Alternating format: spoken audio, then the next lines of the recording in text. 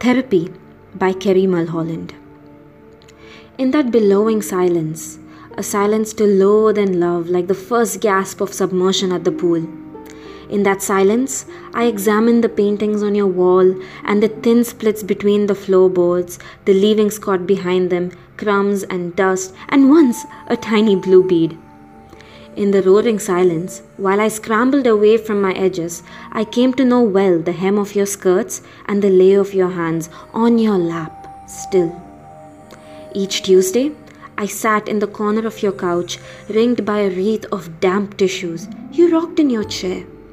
Sometimes I thought you were a beatific witch, just waiting with your gentle prods to send me back into my seas, to push me under and over and over. Sometimes I thought you invented the pearl I sought, a mean joke on me. I thought you knew what I was going to say next, knew my interior as if it were written in a code for which you held the key. Sometimes I liked this, then I didn't. How still our bodies were while I dangled over the fire at the bottom of my darkest pits, writhed in the salt of my ordinary wounds. How quiet and desperate that year of weekly hours, how seasons of light dwindled and blossomed across the planks of your floor, how singular and universal dreads met and wrestled under your watch. How I wanted to crawl into your lap and have you stroke my hair and say, "There, there," and how in a way, never touching me, you did. Kerry Mulholland's poem describes a client's perspective of the relational dynamic with their therapist. The unnamed client, who could be Mulholland herself, visits their therapist's office every Tuesday, and as indicated by stanza 6, these weekly meetings occur within a year.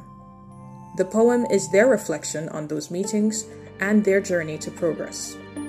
That journey is affected by the client's experience with the physical environment, as we see in several stanzas where Mulholland describes the silence and the stillness of the room. Though a personal and emotional account, one can gain an understanding of what a typical therapy session looks like physically. Client and therapist sit with a considerable distance between each other. These sessions are also timed. Sometimes the visits were pleasant, other times foreboding, as the clients delved deeper into themselves. Most notable from this perspective, one can see how the relationship can develop from mutually professional to, on the client side, personal. The client started seeking a parental form of comfort from their therapist and even yearned for physical touch. Yet, even though it is never granted, that care was still felt.